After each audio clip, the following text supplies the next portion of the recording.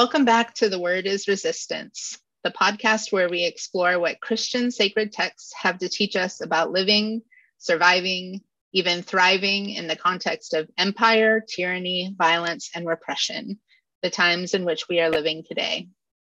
What do our sacred stories have to teach us as white folks about our role in resistance and showing up in liberation? This podcast is a project of Surge Faith and is particularly designed for white Christians. We believe white Christians, like me, have a responsibility to commit ourselves to resisting white supremacy, to speaking up and showing up and disrupting white supremacy where we find it, including in our own Christian traditions. And we do this work remembering that we are building up a new world. This live recording of Dr. Vincent Harding's song for the Freedom Movement is of a multiracial movement choir practice in Denver, Colorado in December 2014, which is being led by Minister Daryl J. Walker. We're deeply grateful to the Freeney Harding family for letting us use this song for the podcast.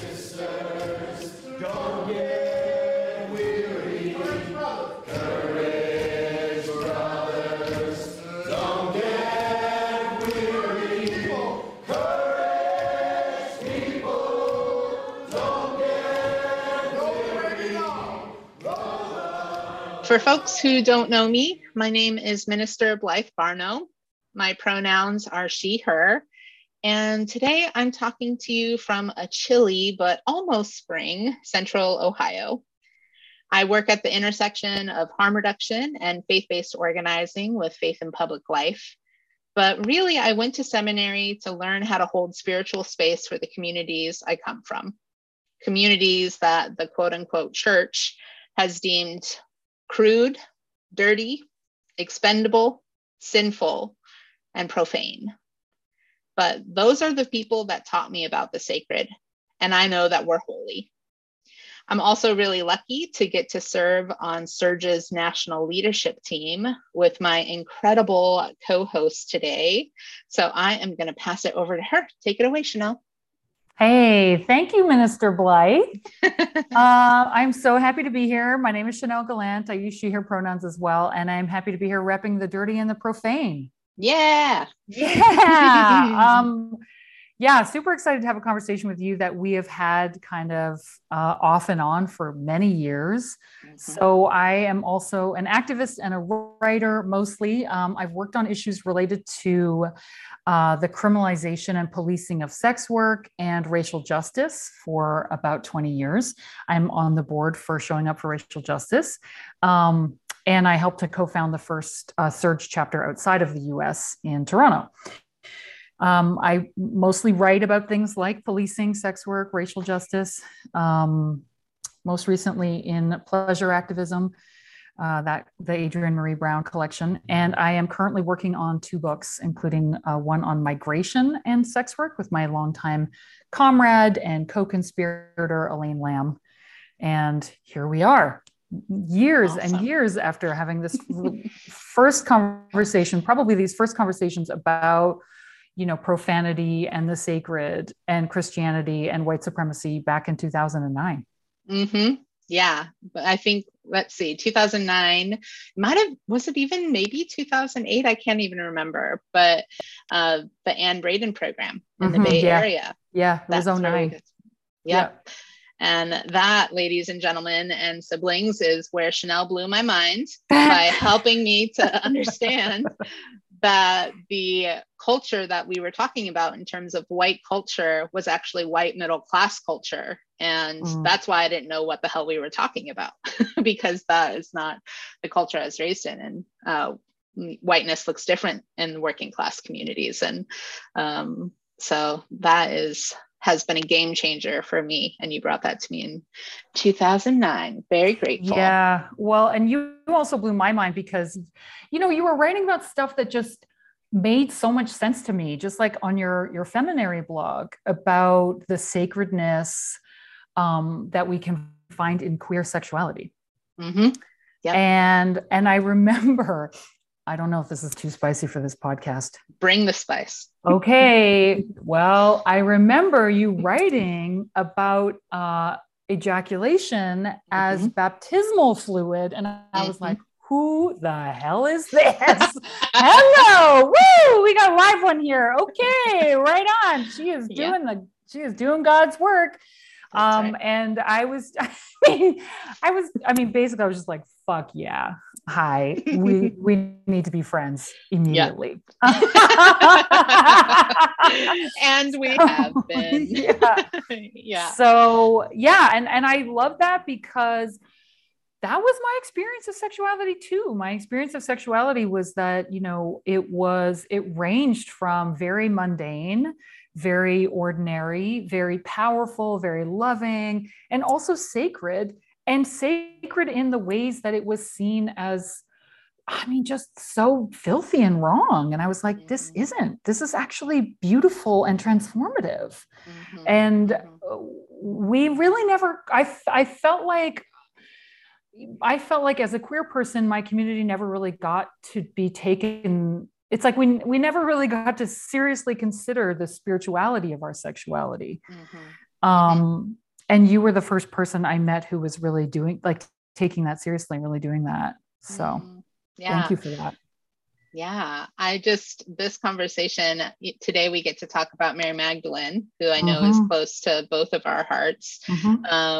And I remember even texting you a picture of when I got to go to Palestine and sending you a picture of where she was supposedly born and all of that. And she kind of epitomizes this conversation about sacred and solidarity and sexuality and all of these spaces of intersection.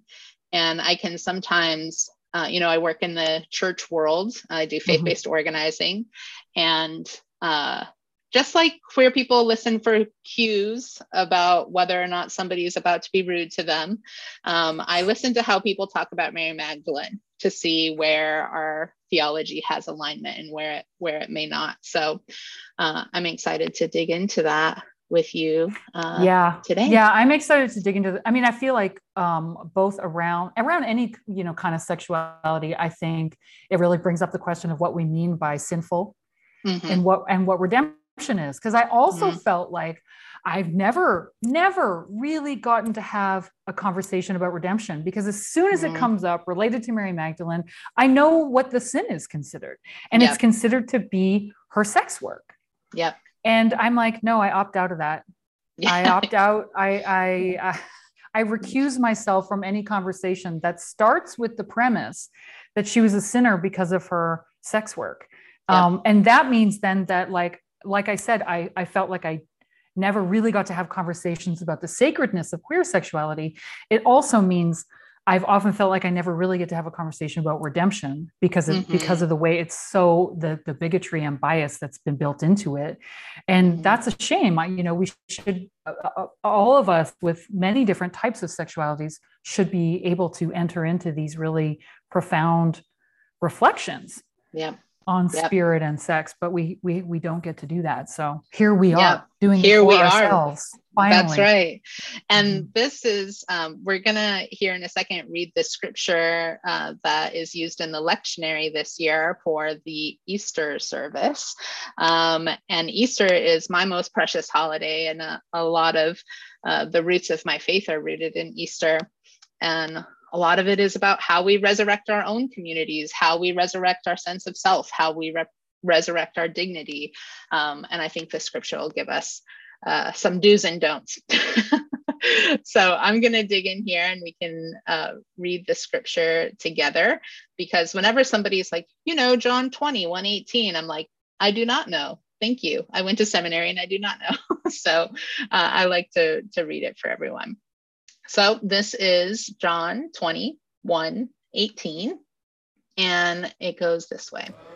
Courage, sisters, don't get weary. Courage, brothers, don't get weary. Courage, people, don't get weary. Early on the first day of the week, while it was still dark, Mary Magdalene came to the tomb and saw that the stone had been removed from the tomb. So she ran and went to Simon Peter and the other disciple, the one whom Jesus loved, and said to them, "They have taken the Lord out of the tomb, and we do not know where they have laid him." Then Peter and the other disciple set out and went to the tomb. The two were running together, but the other disciple outran Peter and reached the tomb first. He bent down to look in and saw the linen wrappings lying there, but he did not go in.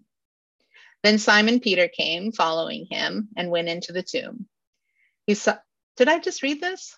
He saw the linen linings wrapping there and the cloth that had been on Jesus's head. I did not read it. Not laying with the linen wrappings, but rolled up in a place by itself. Then the other disciple, who reached the tomb first, also went in, and he saw and believed. For as yet they did not understand the scripture that he must rise from the dead. Then the disciples returned to their homes. But Mary stood weeping outside the tomb.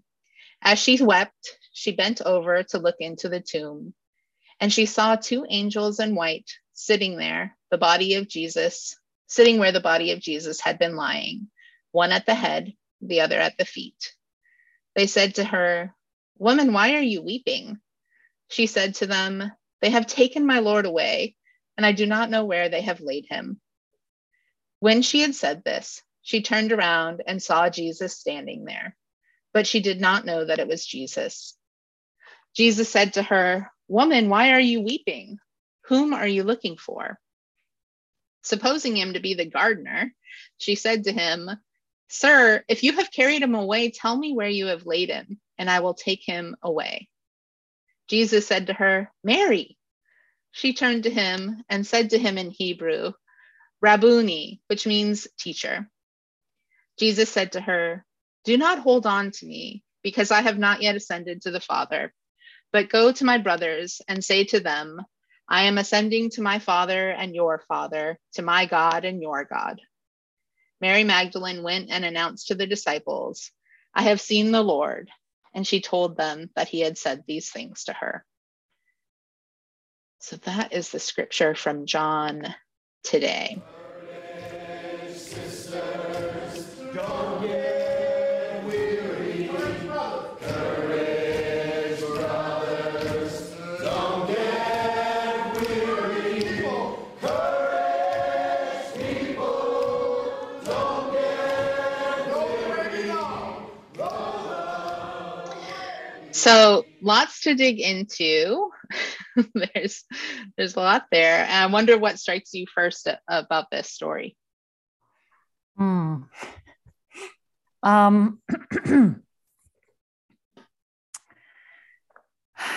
mean, some of the things that I notice about it are, I think one of the things I really notice about this is what's not there, and that this story she isn't seen more as sort of the apostle of the apostles. Mm-hmm. And that she isn't really, that Mary Magdalene, the role she hasn't played in the church, given this, mm-hmm. you know, and I think, I know that on a previous episode of this podcast, Reverend Anne talked about her grief and mm-hmm. about the transformative power of her grief, which I really see in this too. You know, I listened to that podcast and episode, and I heard the message about how it's not that she sees Jesus's death by state violence, right? He's killed by the state, as being the source of his salvation.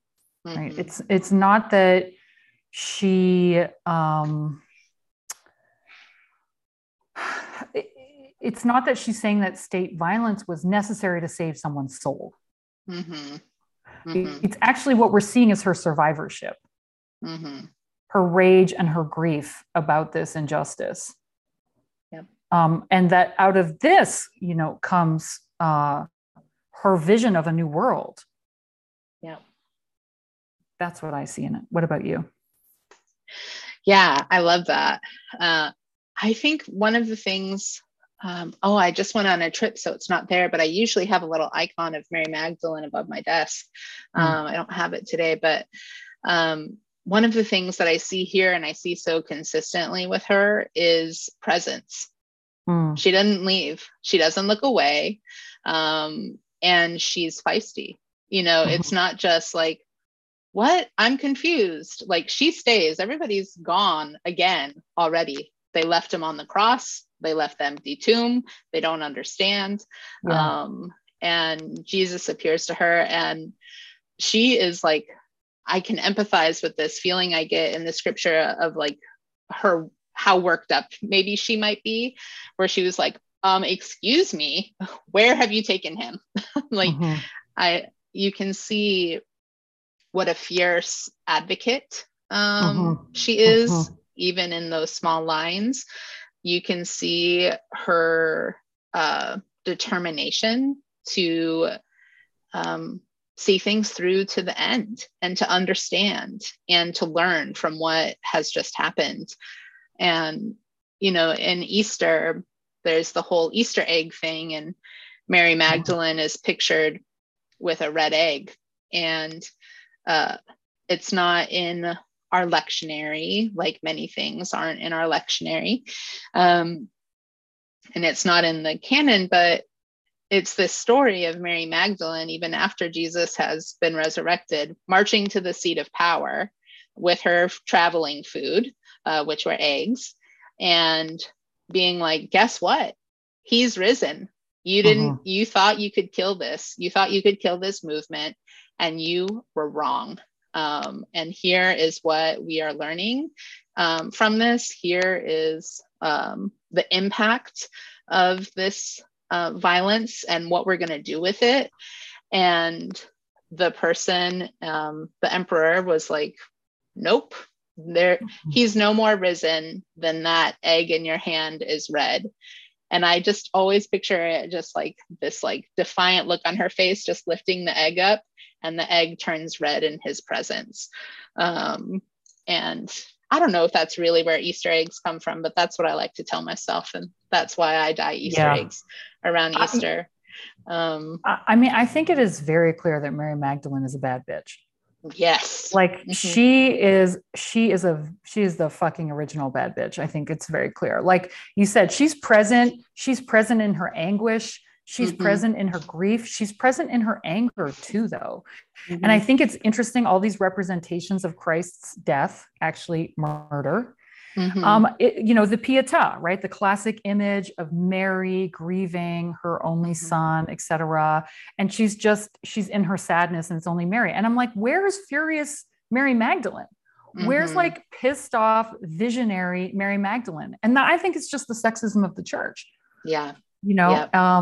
Because she's a defender as well. She confronts power. And instead what we get is like, sad mom. Yeah. Okay. I mean, that's also part of the story. And that grief and that anguish is part of Mary Magdalene's story as well. But so is the power and the confrontation. And that's just been completely stripped out of this story. Yeah. And I'm searching for the right word. I don't know exactly what it is, but I relate to it. This feeling of like, I've seen women in my family do this. I feel like I've done this. I've seen women around me do this, where they just like, you can see their jaw set, and there's this piercing gaze where it's like, I will not look away from what is happening right now. I will not look away from you. I am clear about who is responsible for what is going on right now, and you will not move me. And that is the like energy and spirit that I get from Mary Magdalene quite a bit. But lots of sexism in having conversations about Mary Magdalene, lots of whorephobia. Yes, let's introduce the term whorephobia. Yeah, go for it. Yeah, just like that's a term that is used to describe a specific type of bigotry and institutional structural bias against people who sell sex or who are profiled as sex workers and associated with sex workers. So that can be pretty broad, actually.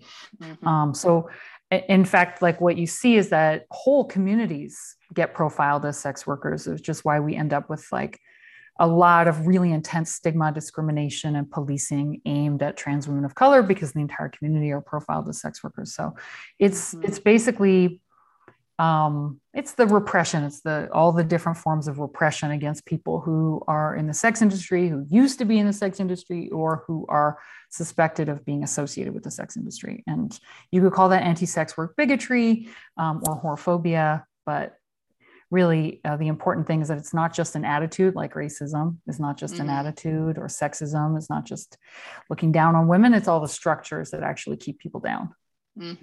Yep.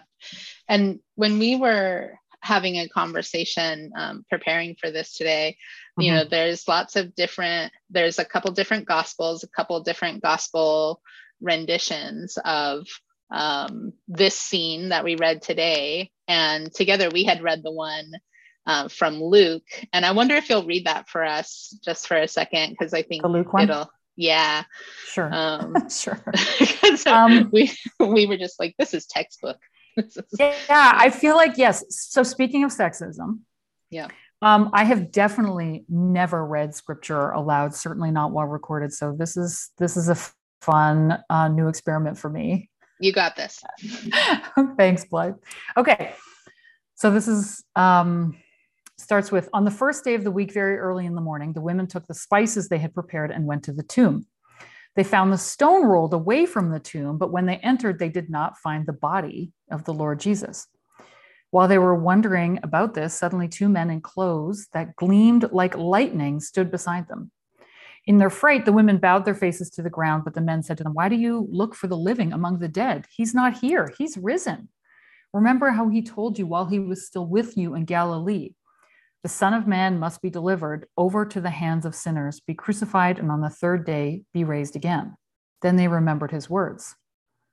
When they came back to the tomb, they told all these things to the 11 and to all the others. It was Mary Magdalene, Joanna, Mary, the mother of James, and others with them who told this to the apostles. But they did not believe the women because their words seemed to them like nonsense. Peter, however, one dude with a brain apparently, got up and ran to the tomb. Bending over, he saw the strips of linen lying by themselves, and he went away wondering to himself what had happened. Well, you could have asked the women. Yeah. Anywho, so that is the other scripture referring to Mary's role in the resurrection. Yeah, and even Peter, he only gets half credit for that because he still walks away being like, "Oh, what happened?" Yeah, when Mary and the other women were like, "Is this thing on? Hello."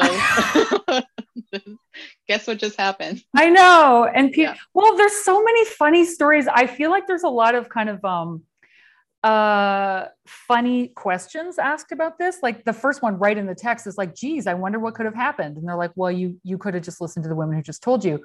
But when you read about other roles that Mary played, for example, Mary was known to have financially supported Jesus's ministry, right? Somebody had to pay for the food and the lodging and all that stuff.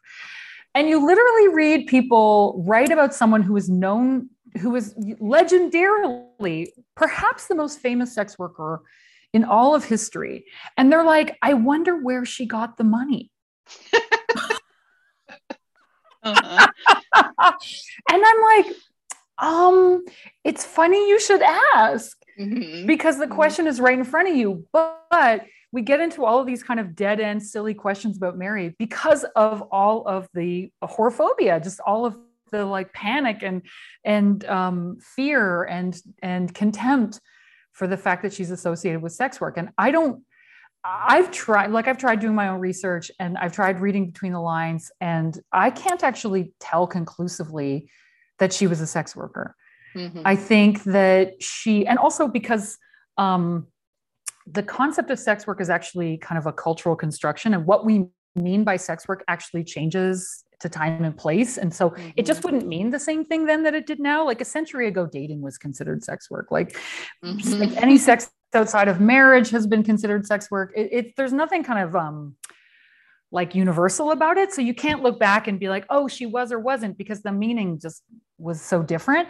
But she definitely She definitely seems to have been, she's someone who broke rules around sex. Mm-hmm. She definitely broke some kind of rule around sex. And was she what we would call now a sex worker? I don't know, but I'm just saying some of the signs do add up. Like, I mean, that she had financial independence, that she had mobility as a woman. She could go where she wanted. She had money. Those were things that would have been associated with women who had an independent source of income through sex work.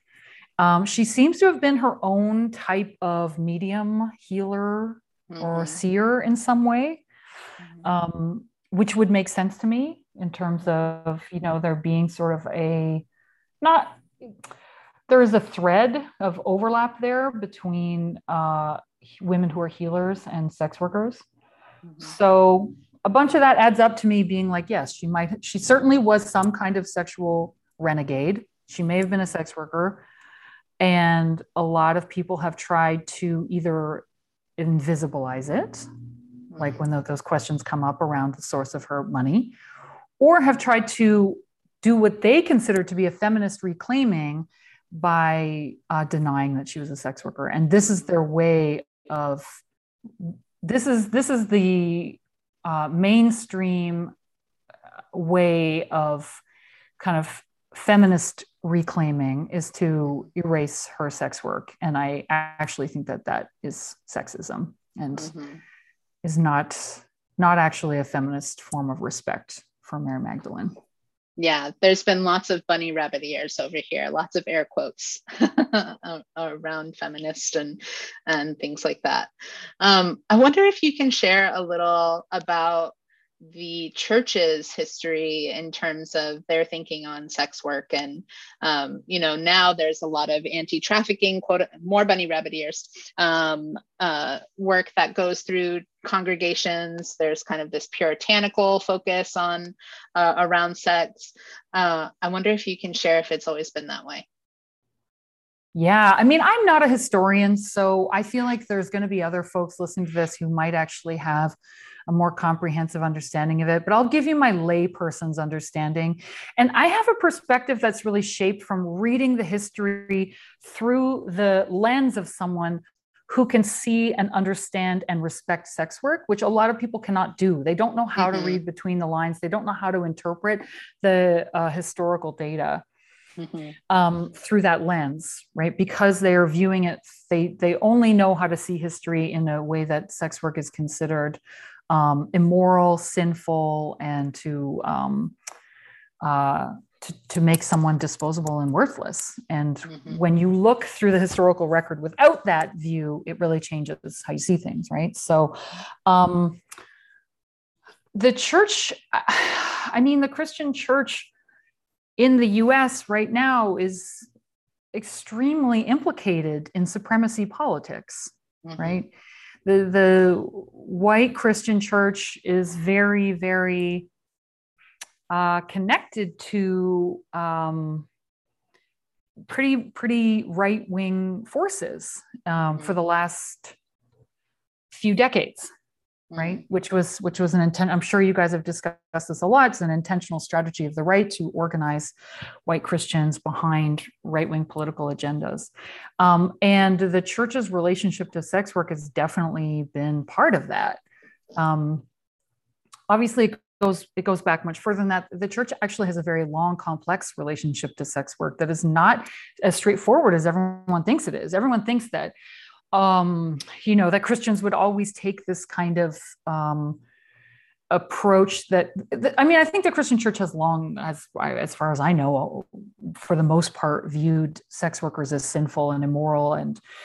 But the church has also been involved in managing and running brothels in different parts of the world and in England. So it's more complicated than people think, right? Yeah. It wasn't, and it was certainly not from a place of respect. As I understand it, it was a place of control and profit. But it is not as straightforward as people think. There's actually a pretty wild history there of the relationship between churches and sex workers. But the church is like any other institution that tries to profit off sex workers. Yeah. Yeah. And use sex workers to, in a way that's kind of similar to how they have with LGBTQ people, to sort of promote their own agendas and create division. And currently, a way that the church, in particular, the white Christian church in the US does this, is that they strongly back the anti-trafficking industry.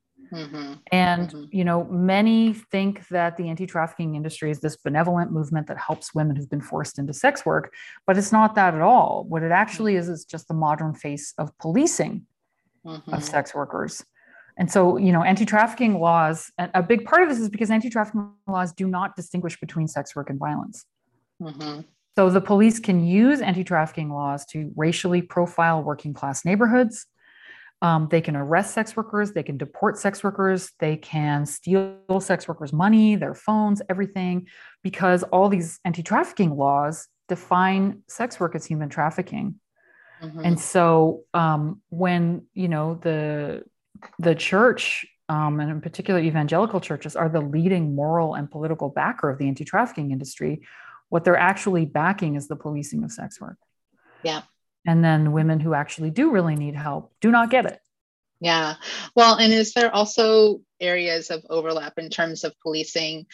You know, how does race and migration play into that? Ooh, does it? So, you know, the police are, you know, enforcement is never even, right? Policing is always directed at communities of color, working class communities of color, and working class migrant communities. So when people say that, you know, and the police say, oh, we broke up a trafficking ring, what they actually did was just go investigate a bunch of working class sex work businesses, terrorize everyone, you know, seize all their money and lock them all up and deport them. And then they will do a press release, you know, and saying that we have broken up a sex trafficking ring. And because the law doesn't distinguish, right, between sex work and trafficking, but those laws are really pretty much exclusively aimed at people of color, because that's who is going to be profiled, right? When I talked about what are the communities that get profiled and associated with sex work, it's going to be communities of color, right? And so those who are most targeted, most surveilled, most investigated, most deported, most robbed and abused by the police are migrant sex workers and sex workers of color and trans sex workers. You know, it's the most marginalized sex workers who are going to get it. Yeah. And I think this is also a space where we really see the church, you know, that dichotomy. I can't remember if we said it earlier in this conversation or another, but the difference between pity or mercy and justice, or charity and justice. And, you know, there are many congregations that do anti-trafficking work, many denominations that have named it as a priority for themselves. And I live in Ohio, where similarly trafficking is all sex work is deemed to be trafficking. It's exclusively talked about as trafficking. That same thing you just said about breaking up a ring, you know, that was in the news 3 days ago here. And I do some policy work in my day job, in largely around harm reduction and drug policy. And I hear how people talk about the workers, and it is always with pity. It is always with this savior complex. It is always as if they're helping them, and these poor people, now I'll say that their faux mercy has expanded to say that now addiction or substance use is also looped into that, of like, oh, these poor people, you know, drugs play a part in this and all of this. But it's always pity. It's always a sense of charity. And growing up working class, seeing how the church interacted with my own family, I always have felt that form of charity to be rooted in deep disrespect. And so it concerns me that so many congregations have taken this on, when it's like, well, what does this faith, what does Christianity call us to. Does it call us to charity? No, it calls us to justice. It calls us to understanding the systems that people are up against, to being able to look at them directly with that Mary Magdalene gaze, and seek to reduce the harm of those systems on people's lives and build power with those people who are impacted in order to build a new world. That is what Christianity is for me. And I'm so grateful to get to have this conversation with you today, because there's people I deeply love who do incredible justice work. And this is one lane that they just really have a hard time understanding. And I think it's rooted in deep stigma. And I think that stigma is connected to white supremacy and respectability and all kinds of things. So this is an Easter topic for sure, because Easter is all about, giving of ourselves in order to build a new world. And that a new world is possible, that resurrection is possible, that people may condemn us, people may target us with violence for various aspects of identity or community.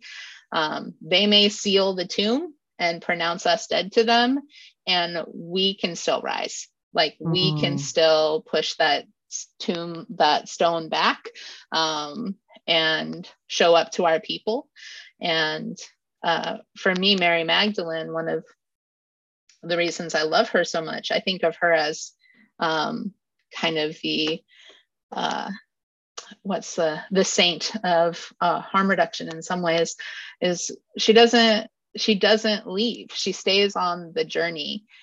And I think that's why Jesus appears to her. She has earned his trust. Like she didn't walk away. She didn't leave when it was hard. She had boundaries. She had clarity about yes, this, no, this. But she continued with him to the end. And that's somebody that you trust. That's a ride or die, And, yeah. And she is that for him. So I think, gosh, that's so beautiful. I have so many thoughts and feelings about that. Thank you. I think something that I find really, first of all, I just want to follow up on what you said about pity and charity. And I think something, for folks who are listening to this and want to transform that way of thinking, a way of thinking that I feel is really helpful in changing the kind of disrespect and contempt that can come through that way of looking at people who are being really oppressed, is to think of them not as victims, but as targets. And that's what Jesus was, right? Jesus was a target. He wasn't someone to be pitied because he was like a sad, pathetic person, but he was a target. He was a target of violence. And it's the same with drug users and sex workers. People look down on them and feel so sad about their lives, but they're targets. And then it changes the cause of the problem, because it shifts the question to, well, who's targeting them? It shifts the problem from, is the problem that you're a sex worker or a drug user, or you're a poor person, or you're a criminalized person, or is the problem that someone is targeting you? That's the problem. And to me, that is a complete shift from where we lay the responsibility for the problems in someone's life. And the problem for someone who is criminalized isn't what they're doing. It's that the state is criminalizing them. And the state, Jesus's problem was that he was targeted and criminalized by the state. Yeah. And that's one of the things I love about Mary Magdalene, is she's not confused about that. Like she sat at the foot of the cross and she was clear about who put Jesus there. Yeah. And you can tell that she's clear because she marches to his fucking house and is like, hey, you did this, and I want to let you know that you did not win. She's feisty. Love it. And I think for me, that raises one of the real mysteries of the Mary Magdalene story, which is, look, why did Christianity choose a sex worker? to be one of the most important players in the pantheon. Mm-hmm. Why was Jesus's partner a sex worker? Mm-hmm. Or a sexual rebel of some sort, even if we want to just say, we can't say for sure she was a sex worker. We know that Jesus's partner, his ride or die, his life partner, was some type of independent, sexually disobedient, rule breaker, badass in some way. And Christianity's had a really rough time, trying to avoid that or make sense of that or minimize it or change the story, but that's what's there. Mm-hmm. And I don't know why. I mean, I've questioned, I've wondered, why was such an incredibly important role played by a woman who's apparently a sex worker? And I don't really know. I don't really know, but to me, there is something mysterious there about that. Mm-hmm. And I think it might be about the role of sex in life and in creation. Mm-hmm. I think it might be about the importance of sexuality. I think, going back to that kind of traditional and historic relationship between sex workers and healers, but I don't really know, I don't really know.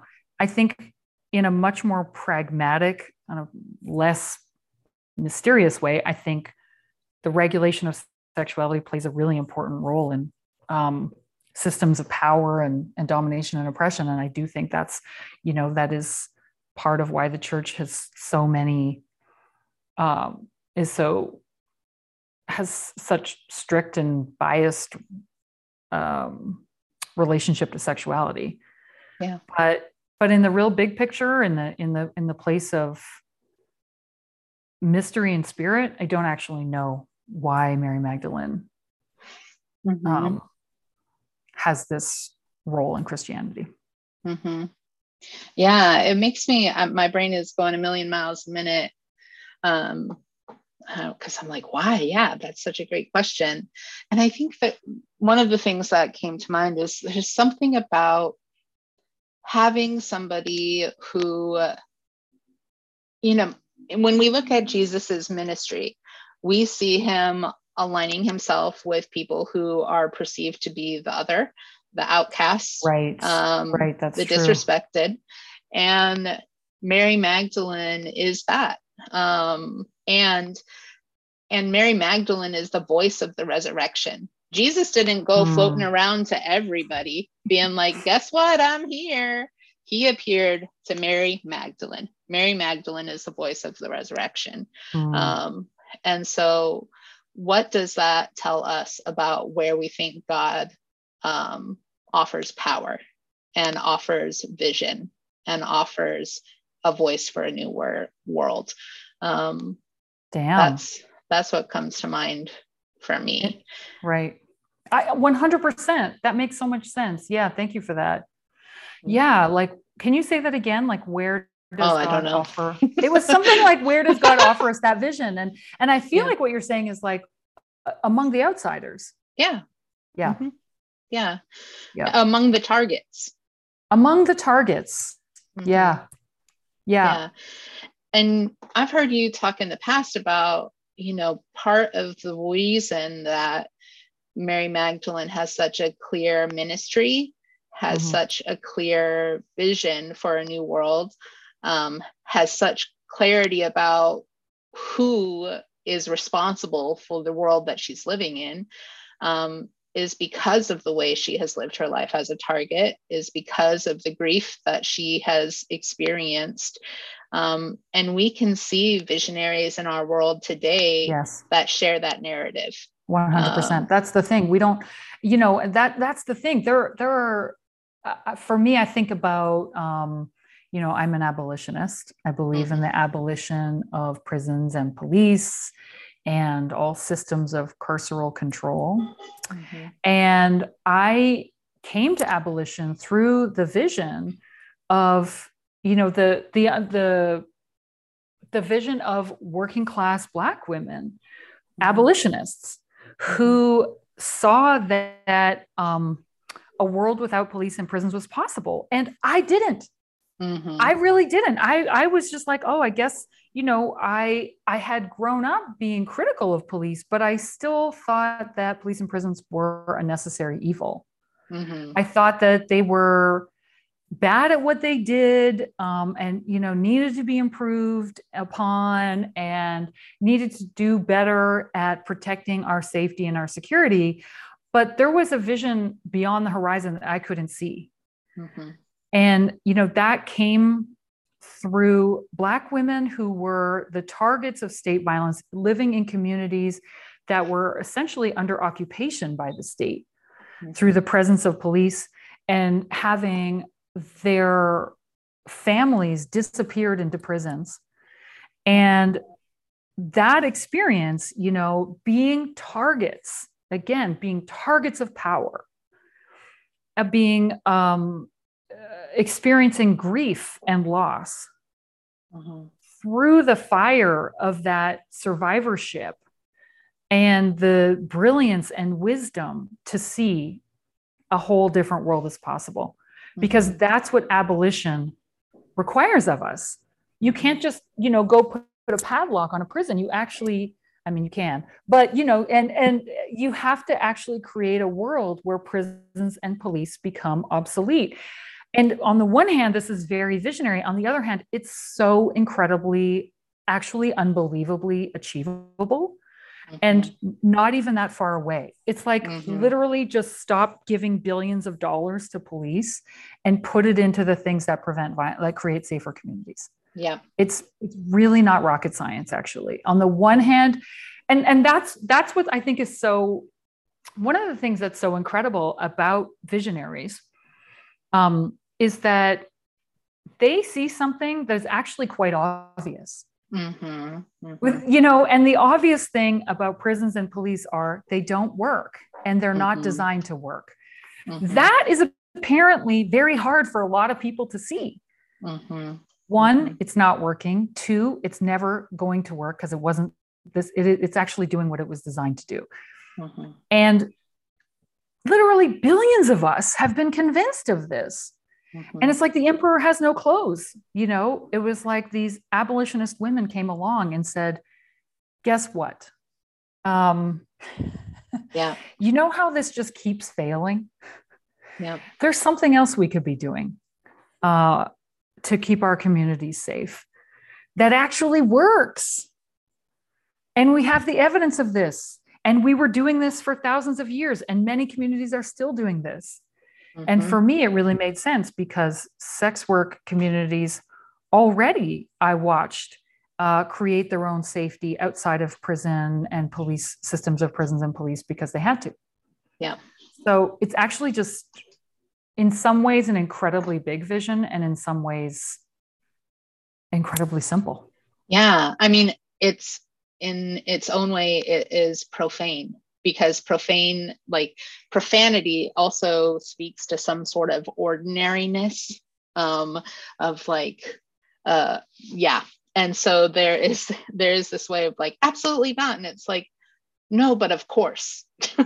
It's that simplicity that people make very complicated. And I'll say, for myself, that abolition has been a growing edge for me for a long time. And I have considered myself an abolitionist for a long time. And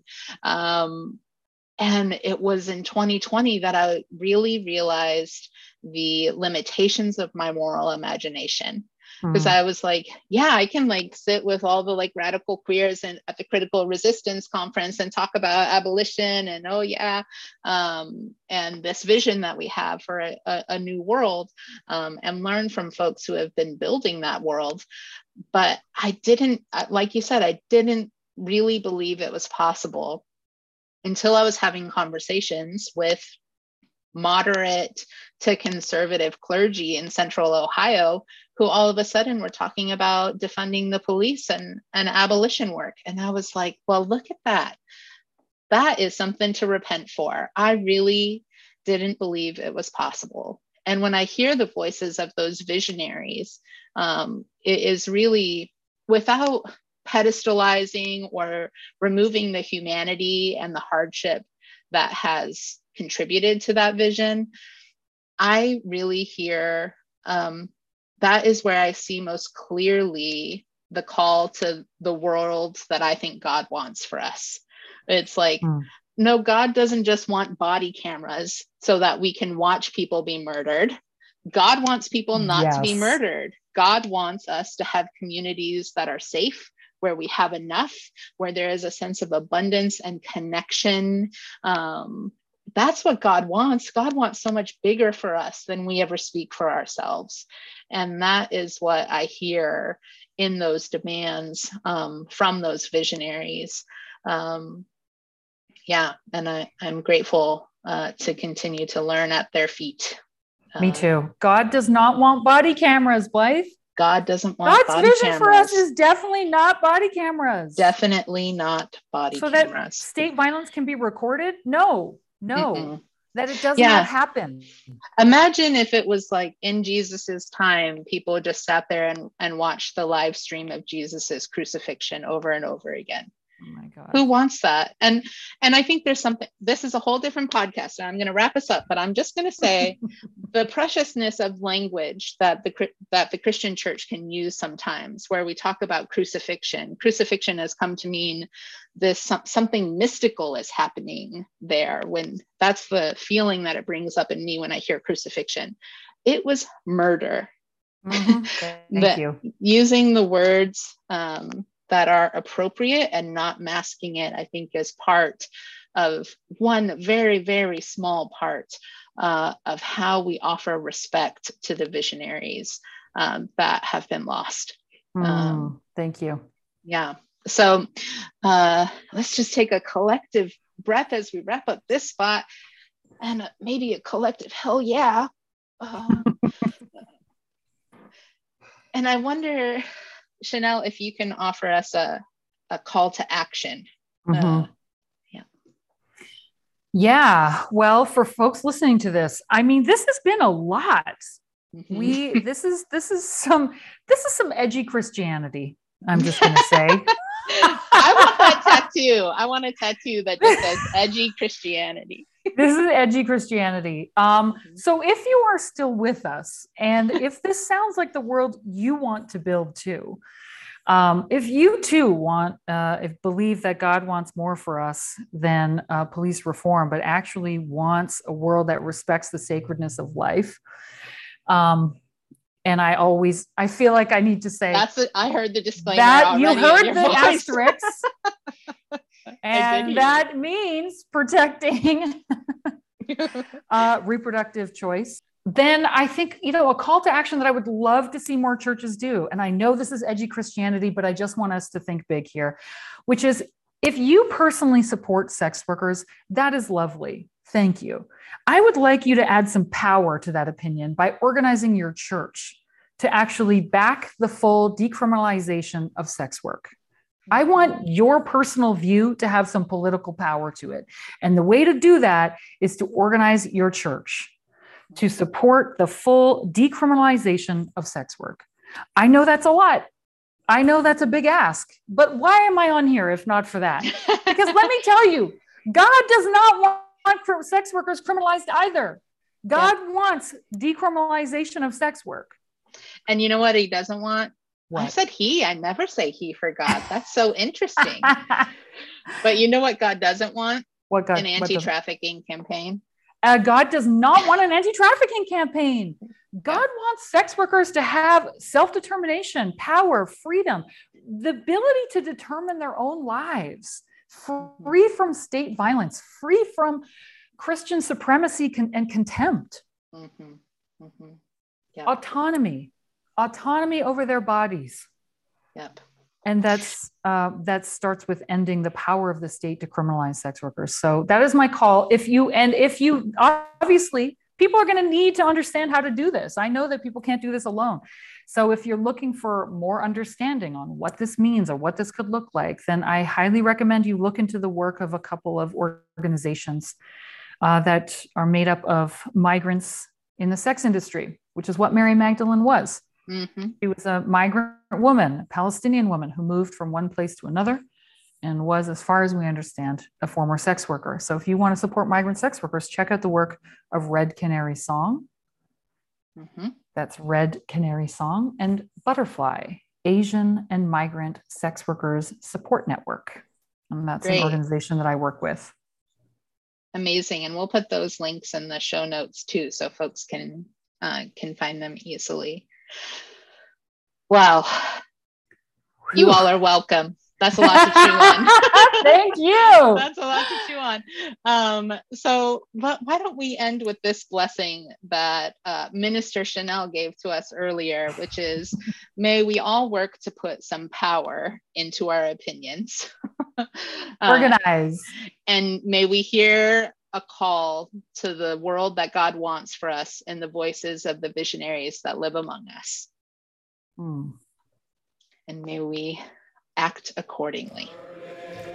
Sisters, don't get weary. Courage, brothers, don't get weary. Courage, people, don't get weary. Well, thanks as always for joining us. We'd love to hear from you all. Wondering what you're thinking after all of this. So feel free to comment on our SoundCloud, our Twitter or Facebook pages, or by filling out the survey on our podcast page at surge.org. You can also give us a like or rate us on iTunes, Spotify, or wherever you check out your podcasts. You all know all about that. You can find out more about Surge, which is showing up for racial justice, at surge.org. And you can also sign up for Surge Faith updates and find transcripts for every episode of this podcast, which includes references, resources, and action links. So tune in next week. And many thanks to our sound editors and everybody who helps to make this podcast happen. Until next time, everyone, thanks.